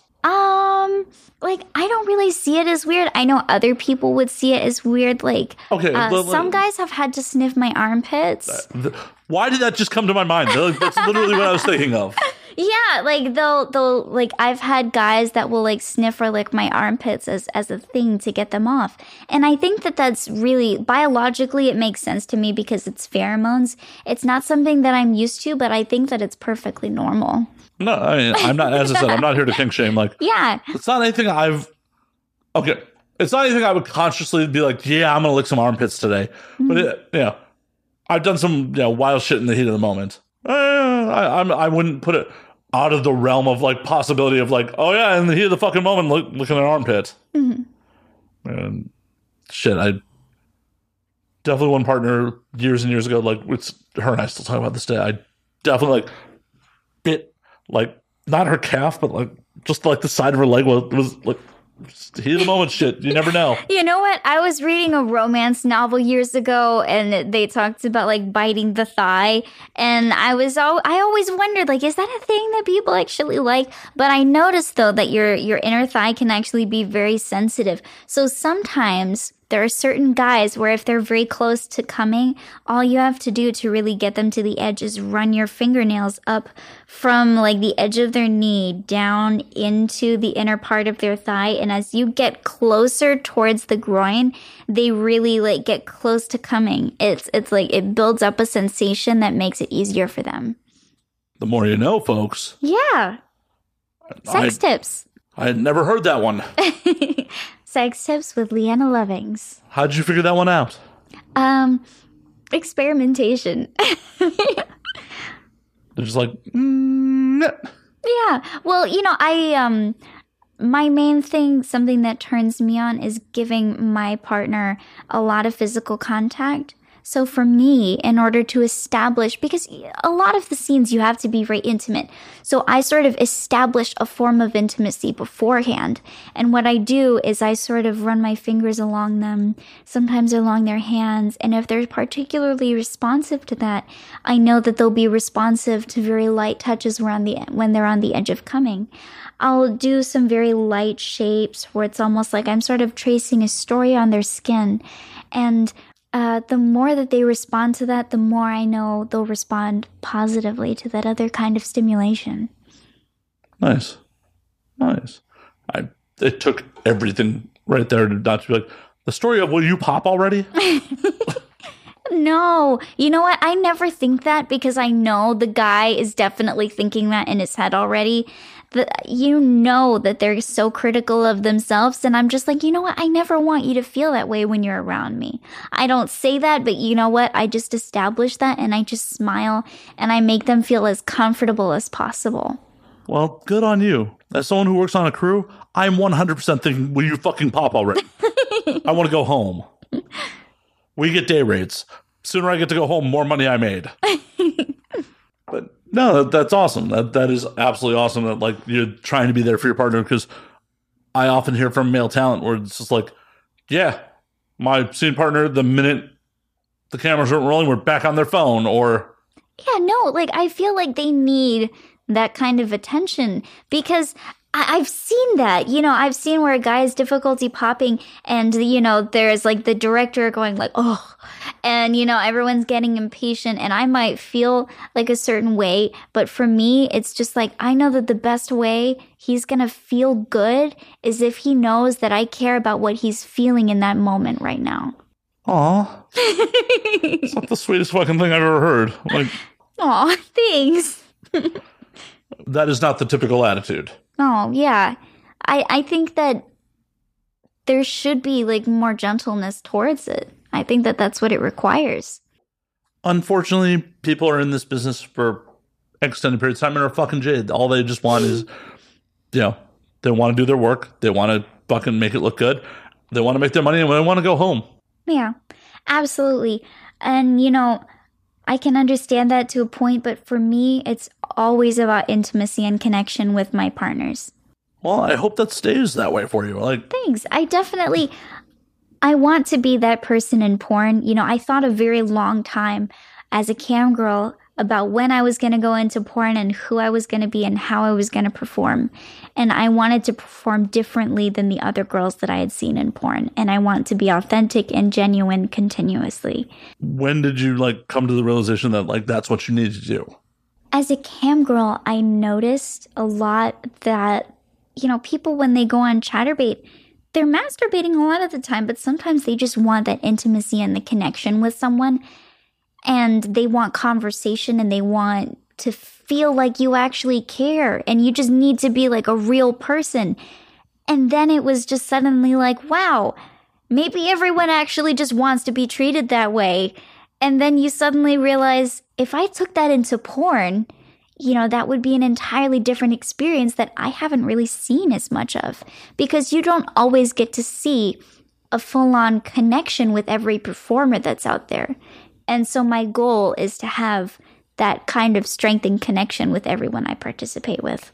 Do you ever worry about like developing strong feelings for your scene partners over that? No. That was a quick answer, but... You're like, no, fuck them. It's all an act. It's all... No, I'm sorry. No, but you know what? Like, it's just... the way that I see it, it's very healing for me. And then it's healing for them too. It's just sort of like, for me, like okay, so this is going to start with a completely different segue, but it's going to make sense. Okay. So I lost my virginity after I got into BDSM. So the first thing I actually ever did was go head first into BDSM. And so for me, the entire thing was, oh, we're doing all these intimate things, but we're not having sex. The goal was to get closer to that person. And so for me, the people that I did those things with, we were friends and we sort of formed a community with that. And so for me, that sort of lesson within BDSM has extended now into porn, where it just feels like I'm forming a connection and learning more about that person. It doesn't feel super romantic because I know the purpose of the scene. And I can still reach that kind of intimacy with a romantic partner because it's a different kind of headspace for me and it's in a different environment. Makes sense. So there's a lot to unpack there. What made you decide to get into BDSM? I was absolutely terrified of sex because I grew up in, that mega church setting. So for me, I just thought it was going to be super awful. I was just so scared about it. And then I thought, well, I thought about it with a couple people and they said, well, why don't you just get into BDSM? Because you can do all of these crazy things without ever having sex and it feels just as intimate. And I thought, wow, okay, I don't have to have sex. That sounds great. That joke about like Christian girls that have anal sex because God doesn't look there, or, oh, it doesn't count as real sex. It was kind of also in that vein, so to speak. It was easier. So who introduced you to it? Like, did you just I'm just going to go to a BDSM club and see where it goes? Like, how'd you discover it? Like, I got onto FetLife and I found like my local community there. And then suddenly there was like a girl that ran cafe meetups. And so I went with her and I showed my IDs and they vetted me at the cafe. And then it was just sort of like, it was very spontaneous. And they said, this is really out of protocol, but do you just want to go back to my place and hang out? And so we watched Chopped on TV, and then she brought out like a toy bag, and they had rope, and they actually tried bondage while someone in her house made burritos. So they fed me burritos while I was tied up, and I was like, wow, this is great. We can just keep going. And it was absolutely wonderful. I got into bondage, and that was sort of the way that I could feel a connection with someone. Are you still a lifestyle player? When you look for a partner, are you looking for someone who you can play with as well? I think that's definitely a strong consideration for me. I always go for that person's personality because I know if their personality leans a certain way, if they have certain proclivities, then they'll be more open to my lifestyle. And after that point, after I feel like I can trust them, I'll be very open about, here are the facts about my lifestyle. This is what I do. And then I'll slowly introduce them to those things. You don't think it's better to just let them know right up front and be like, yo, if you're not into this, cool, later? I think it depends. Because sometimes starting right out of the bat is going to scare people. It's going to scare people that are actually still into those things. And well, you're weeding out the weak. Fuck them. I mean, that's a really great way to do it. I definitely, I don't discourage that too. That's always an option. But for me, I guess I've always just been perhaps scared of immediately saying it because I've just been so used to quote unquote vanilla culture. But what happens if you get involved with someone and they're vanilla and you really care about them and they're not down with your lifestyle? What then? Well, that lifestyle is still very much a part of me. And so that's just where things would end. Well, why waste all that time with them then? It's not wasting time if you've spent time getting to know someone like that. It just means that you're making more memories along the way. I feel like that is all easier said than done. Absolutely. 100%. That's easier said than done. So yeah, as I said, I would rather just weed someone out right away. That's a very good way of doing it. But immediately going on Tinder or Bumble and just playing all those cards out, you would not imagine how many people don't even read the profile. It's so funny. You could say it right there, and then they'll ask a question, and then you're like, wait, are you sure you even read it? Oh, no, I know a female comic who had a whole bit about updating her Bumble profile to be like, I want to murder you, and people were still swiping right. Yeah, that's a thing. It's 100%. So crazy. 100%, because we're dudes, we're dumb, we're like, you're hot, right swipe, right swipe. You'd be amazed how many people I matched with on those fucking apps where it's like, I didn't fucking read. I when we matched, oh, you live in fucking Russia. Cool, unmatch. Like 6,000 miles away, I'm not looking for a fucking pen pal. Yeah, I've definitely seen that before. But you know what's actually really funny? I have only ever been in long distance relationships. Why? Because I was actually scared of meeting someone in person, and it was so much easier to just find people like on Discord or on like some other kind of gaming chat service than actually like going through the dating platform. That makes sense, because in theory, you have something in common at that point. Mm-hmm. And then it's just easier at that point to just include all of the other things. But long distance does not work. Unless one of you is intending to move to the other place, in my personal experience. Oh, yeah. Long distance doesn't fucking work. Like, if it's temporary, it's like, oh, hey, you're moving here, or I'm moving there. At a set amount of time, we can make this work till that happens. But unless that's the fucking plan, long distance is destined to fucking fail. And the thing about it is, people can 100% keep up a good front on being awesome until you're really in their space on a very regular basis. I think that that's true. You know, in my youth, I definitely did a couple of long distance relationships, and boy, did none of them work out. It's like, nope. I won't do them anymore. It's just like one of those things where like, oh, hey, we can talk all the time. We can, have some level of intimacy. But until one of us is permanently in the same physical location as the other, this ain't a thing. Like during the pandemic, I had a woman I was talking to who, like, I've met in real life. Like, she's a friend of a friend, but she lives on the East Coast, and she's been talking about moving to LA for a couple of years. So it's like, oh, wow. And we're talking, but like both of us like understand what's up. We both talked about other people we have fucked like during this whole time. It's like, that's cool, because you're not my girlfriend. You don't live here. And like, I'm pretty sure she gets it the same way, because like, she's like, yeah, I'm going on a date. I'm like, cool, have fun. Because you're not my girlfriend. You're a friend that I have like emotional, romantic feelings towards, but like at the end of the day, don't matter until you fucking live here. Oh, yeah. And it's just, you're setting yourself up for heartache otherwise. People get fucking weird. Like, people get fucking weird and weirdly jealous. Like, when it's long distance, it's gross. Oh, yeah. I've definitely seen both sides of the coin.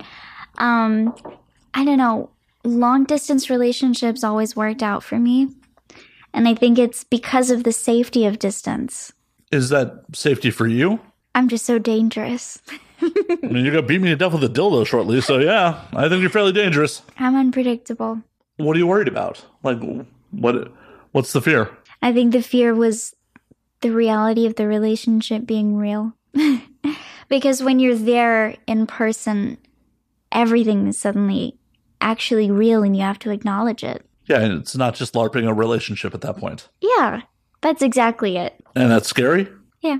I mean, there's nothing wrong to admit that. I mean, I grew up as a very, very sheltered nerd. Like, that farm I grew up in was in the middle of 5 acres with no neighbors except for a logging company that had accidentally made their own Christian cult, and then an apocalyptic cult that had like their own camera security system outside of their gates. Like, and you want to move back to Florida? Why?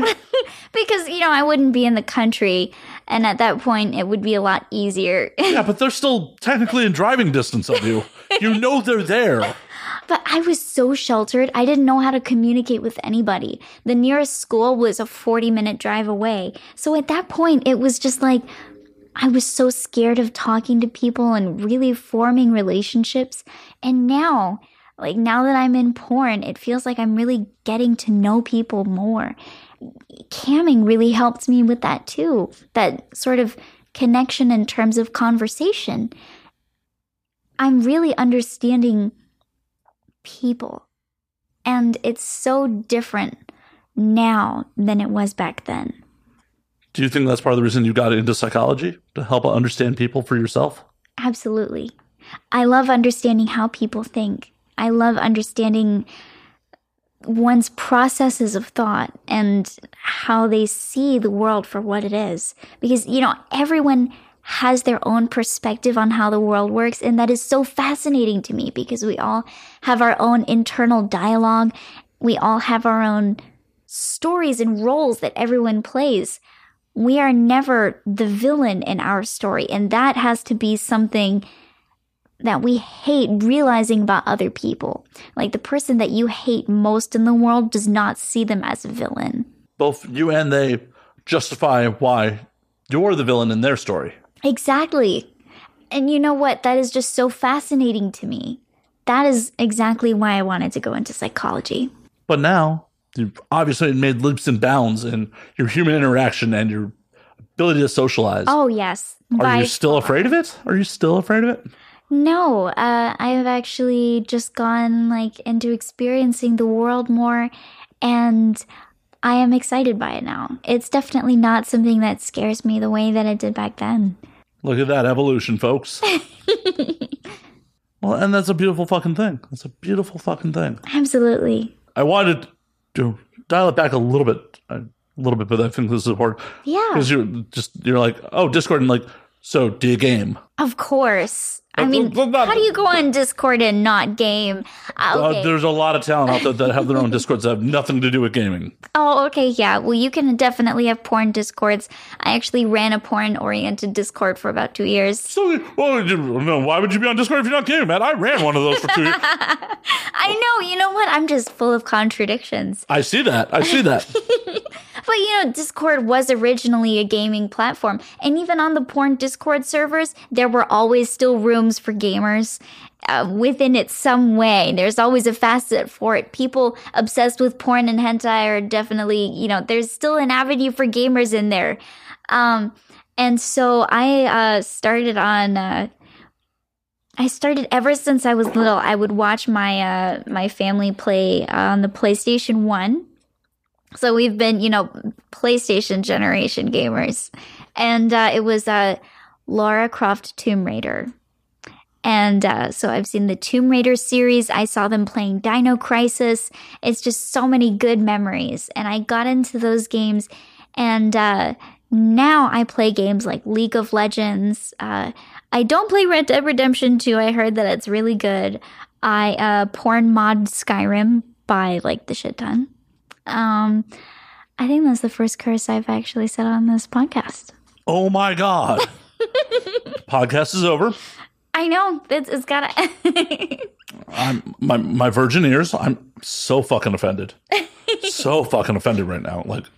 Holy shit. I can't believe you fucking swore at me. I don't know what to do about it. I'm so sorry. I don't believe you. I'm totally derailing the conversation. Please keep talking about gaming. I just, you know what? I'm going to persevere in this, I promise. I got into League of Legends. I know that's cringy, but you know what? Why is it cringy? League. It's a super popular game. It's okay, but everyone that plays League of Legends knows that League of Legends is toxic. And most online gaming is pretty fucking toxic. Yeah. So I also got into Call of Duty. I got into PUBG. Oh my gosh, I loved PUBG when it was really in the height of its popularity. I've played a lot of games. What are you playing right now? Okay. Right now I've been modding Skyrim Anniversary Edition because the Anniversary Edition recently released. I have been playing. Oh, you know what? Do we have to log you into Steam? Look at your library? Yeah, right. I've been playing Ark a lot actually lately. As big as Ark is, it's so much fun to play. It's sometimes difficult just to download all of the files. I've played Elder Scrolls Online recently. And for nostalgia's sake, every now and then I play Wizard 101. Don't know Wizard 101. Oh my gosh. So, you know when Toontown was out? No. Oh, okay. It's years and years and years ago, and Wizard 101 is one of the really old MMOs out there. I used to be really into MMORPGs. I mainly had over 2,000 hours on Secret World Online. That was a really old MMORPG. See, I haven't played MMOs since City of Heroes. Oh my goodness. Yeah, like I'm an old school COH City of Villains player, so I never played WoW. Oh, actually, I'm a goddamn liar. I played EVE Online for a while. Ah, there you go. Spreadsheets in space, baby. What is it? Like Desert Online? That was a popular one for a while. Black Desert Online. Never played it. Yeah, it's all the Japanese MMOs out there too. Those are fun. Jesus, it has been 10 years since I've played an MMO, and it was EVE was the last thing I fucking played. And I only ever had fun with MMOs when like I was playing with a bunch of real life friends. I could never get into, like, I never got into WoW. I never got into a bunch of other stuff. Like, and I have a lot of friends who like built fucking whole communities over their MMO guilds. And those people became their real life friends. I just never got into it. Oh, of course. You know what? For Elder Scrolls Online, it was very much the same for me. And I know friends that have made Minecraft communities that get abandoned over the period of 2 days. You know, everyone gets so excited about building something. Maybe you'll spend a week building this entire city and everyone's, you know, made their own little homes. And then you log on one day and then everyone's sort of switched to their own games again. It happens. ADHD in gaming? Never. They've never crossed lines once. Nope. They haven't figured out a way to, like, you know, make the slot machine fucking part of our brain go off with gaming. No, not at all. No. What's really funny is I'm pretty sure I could get a confirmed ADHD diagnosis off of this podcast, though. On which one of us? Both of us.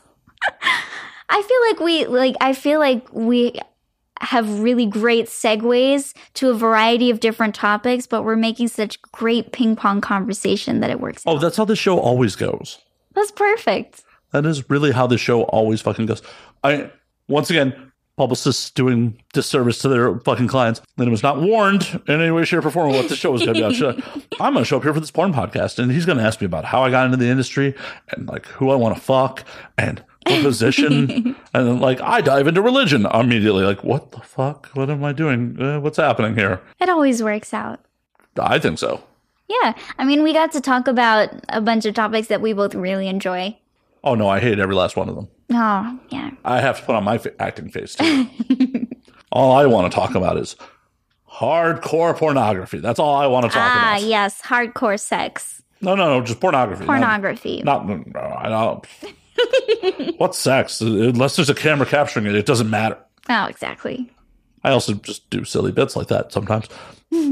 Honestly, I feel like most things related to porn are, for the most part, pretty boring. Like, people's views and interactions with them matter, but like the overall like pornography itself is kind of boring.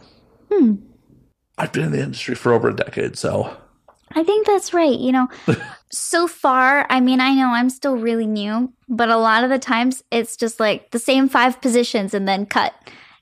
It's very easy to sort of slip into a certain pattern. Well, and especially in the modern era where, depending on what company you're shooting for, they are completely basing the scene around what has been hitting for search engine words and the algorithm. Porn is a quasi-art in the first place. Like, there definitely can be art in it, but a lot of it is just, you know, basically a factory pumping out masturbation. I definitely want to be a part of the industry that just creates art. I think a lot of people do. That's a good goal, but, you know, it doesn't always happen every day. Right, and a lot of the times, you know, you got bills to pay, so... But the fact that, like, I was on set for MindGeek over the summer, and it's just like, oh, this scene is literally entitled just what fucking search words were popular on fucking Pornhub. Like, there is zero art to this. I was recently reading the script for a shoot that I'm going to be on, and I could tell that they did not edit the script. So it was like male talent, whoever's cheaper. And it was just like extras, whatever. It was just like just filled in with all these bits, and then there's the idea for the story. But it was like they could just sort of fill in anyone. Oh, they 100% do. We were shooting for Trans Angels like over the summer, and they were legitimately just recycled Brazzers fucking. And it's a little inside baseball. Please don't not hire me again. But it was literally just Montreal had sent down recycled Brazzers fucking scripts and just changed it a little bit for the trans angel scene. It's like, that's not art. That is not fucking art. Sometimes, like, it depends on what I feel like, I guess, masturbating to. Because I don't always watch porn, but when I do, it's definitely like, sometimes I'm not caring if it's art. Sometimes it is nice to just look for a specific, like, thing. Oh, I agree. Believe me. But other times I do want, like, it's like, fuck, I want storyline this time. How am I going to actually find it among, like, all of these 5,000 individual files of, like, male cuck scenes? Is that what you're flicking the bee into? No, I just end up finding it on Pornhub. Oh, yeah, you just end up finding it. Okay, if you want to know, like, my super secret fetish, okay? I mean, me and the internet definitely want to know what your super secret fetish is. Lesbian nuns in latex. It's just hot. I don't know why. With the crucifix dildo? Oh, no. No, it's just, like, something about, like, oh, I must pray for forgiveness. And then, you know, they pray for forgiveness by eating each other out. I love how sacrilegious it is. Have you ever had sex so good that you prayed for forgiveness afterwards? Oh my gosh. No, but sometimes I feel like I should. And there's always next week. Oh, yeah. It's a beautiful part about Christianity. You just have to repent at some point. Yeah, it's at some point down the line. Same for the Crusades. It doesn't matter what you do, just as long as you apologize after. Exactly. Like, because what is time to God? Like, if as you get older, the passage of time goes faster. Time to God must be fucking nothing. A human lifespan must be nothing. Exactly. God exists. So, like, if you ask for forgiveness now or 20 years from now, that's like less than a blink to him or her or it or however God identifies today. If God actually existed, which I don't believe it does. So the way that you said that was actually really interesting because you said, however God identifies today. So if God existed, did they change identities at some point in the middle of it? Just like, times are changing down on earth. Maybe I should change identities. Historically, if you believe the Judeo-Christian Bible, God doesn't necessarily show up in like form. God felt like a burning bush one day. Exactly. You know what's actually interesting though to me? Like, I was going to say something very eloquent and then I lost it. I'm sure it'll come back to you. Okay, so you know how, like right into it, you know how people believe that man was made in the image of God. A lot of our beliefs actually form God in the image of man. And I think that that's, not only pretty sexist. I mean, what is it? Like when Da Vinci was creating the image of Jesus, it was actually made after his Italian gay lover, which was, that's interesting to me because everyone has this idea of who it has to be. And I feel like our desire to put an image on it is just very silly to me. Well, yeah. And it's like, God can show up. If God actually exists and what people were... God has shown up in like 100 different things. Just exactly. Like everything but a golden calf. Everything but. It's got to be either or. Yeah. God's just like not down with golden calves. Mm-hmm. Golden bull, maybe. Golden calf, no. Yeah. If you look at like the Judeo-Christian shit, God is really fucking petty. Really fucking petty. Yeah, and I still think like it's the whole thing is just wild. But yeah, it's out of everything. I think that the idea too that like God hates certain things is just so biased. The idea of that, like, if he did exist. Well, and that's the thing. It's like, oh, well, God gave you free will and could punish you for sin. But it's like, your sexual orientation isn't free will. Mm-hmm.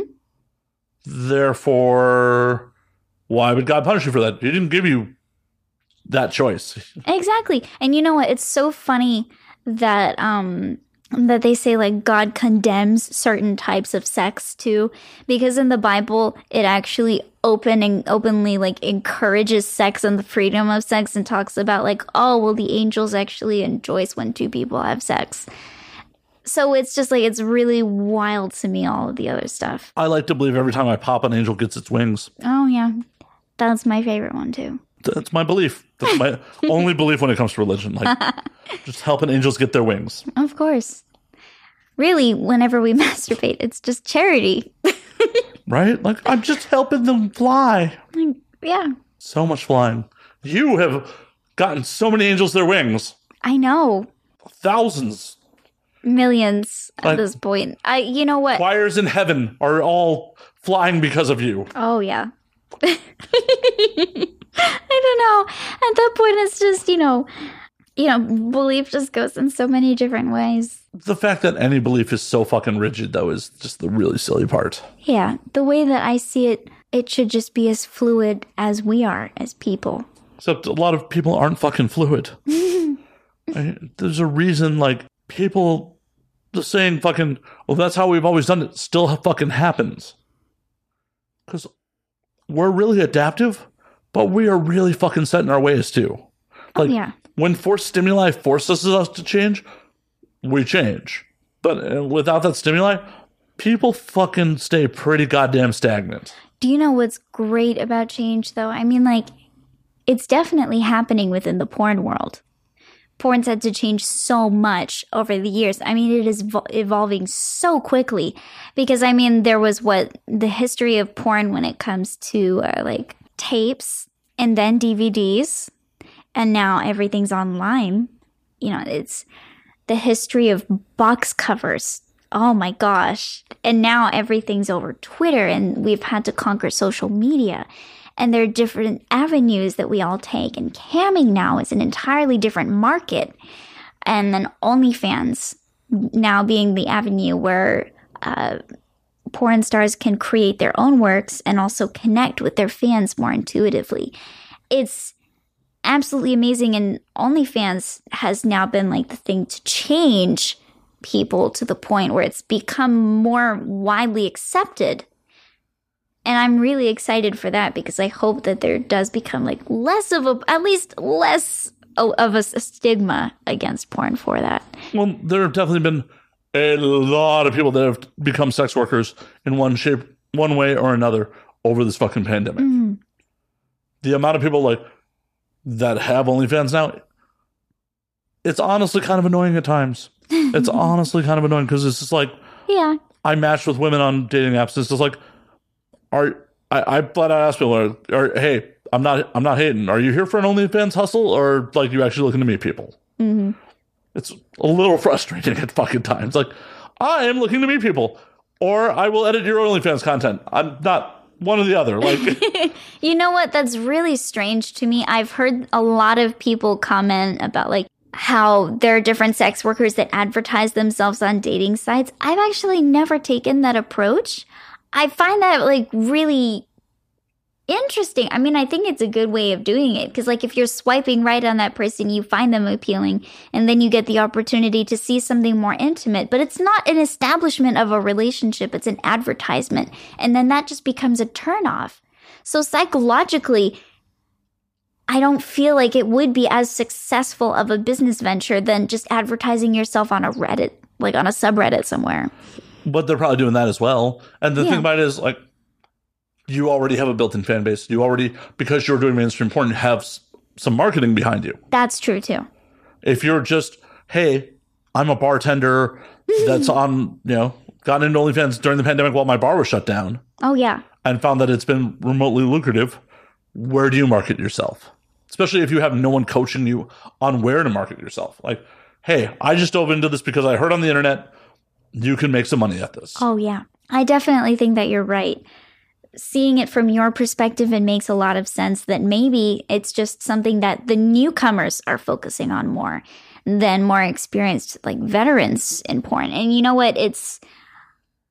I think that at that point, maybe that is a good way of doing it. But, like, Twitter is also really good at getting your name out there. I know that I was privileged enough to find like another sex worker that I was following on Twitter who gave me like a list of 25 different subreddits on different, like, and each subreddit had its own niche for what fit you the best, and then what like items you could sell on it, like panties and lingerie and socks, all sorts of wild stuff, you know. Hey, if you got them and people want to buy them, sell them. Shit. Exactly. But unfortunately, like, this has also been a discussion that's happened on here multiple times. Yeah. There is no porn 101. There is no porn 101. You all have to find your way. You know what, though? When I started camming, there are actually camming 101s, which is really helpful. There are actually a bunch of different resources that I found where people were able to say, hey, this is the webcam you should first get. With the very first money that I had, I bought like a Logitech C920, and then I got like some light stands for $60. And then it was like, okay, this is what I need to start out with. And then I ventured on that. But you know what? Everything else, they definitely don't tell you all of like the difficulties and the caveats that come with porn itself. Well, porn itself, it's honestly not in porn's best interest to retain you. Yeah. For the cam sites, since they're making a chunk off of every cent you make, it's in their best interest to retain you and have you build a fan base. Porn doesn't care. Mm-hmm. Mainstream porn literally doesn't care if you succeed or fail, because they're going to monetize you, and eventually, unless you are in the top 1% of performers, you're going to be shot out. Oh, yeah. It's just what it is. They know that. They accept that, and it's just like, that's why a lot of agencies don't really have your best interest at heart. They just want to monetize you as best as possible. It's just how it is. It's just how the business is. And that's one of the things that the OnlyFans revolution has changed, is like, there are performers taking more control of their own careers via OnlyFans. Oh, yeah. But if you are not established in the industry and have no social circle that is in the industry, it's a lot of trial and error, I would imagine. Oh, yeah. Or just being like, I'm on Instagram. Here's my link tree. Sign up for the OnlyFans. Yeah. You know what, actually, I found a bunch of girls doing that was interesting. A lot of girls are actually advertising their OnlyFans on TikTok. That's something that I noticed has gotten really popular lately. Which is wild to me, because fuck TikTok. Like, TikTok will fucking mute you for using profanity. TikTok will mute you for a lot of things. So you have to talk in very indirect ways about everything. I know TikTok, when it comes to porn, they actually call it just corn. I know. It's so silly. It's so fucking wild. silly. You can't even say porn. You can only say corn. And even though now the moderators on TikTok actually know it's that corn is obviously porn, they still don't they don't do too much about it, because they're like, oh, well, they're saying corn right now, so it's okay. Well, I think a lot of that is automated. So they don't want to have like the bots fucking blocking people. Talking about their cornfields, and all of a sudden, banned for illicit content. Yeah, because it has to be automated, because on how fast they muted podcast clips I put up.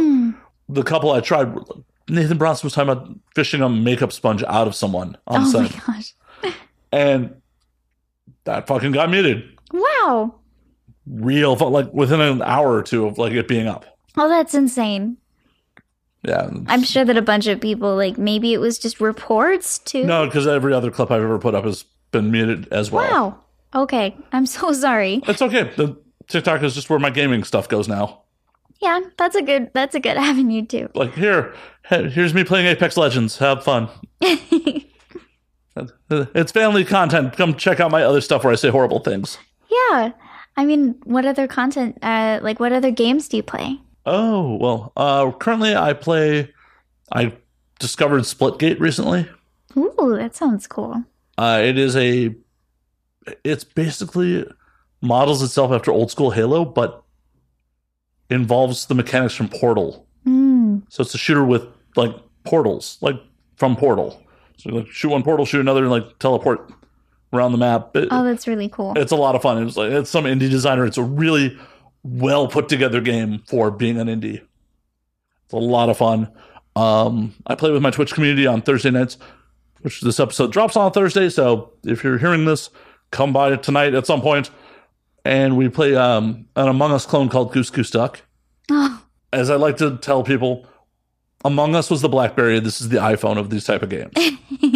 Because they took everything that made Among Us good and improved upon it. oh wow. And the devs are super involved in the time it took Among Us to roll out a fourth map.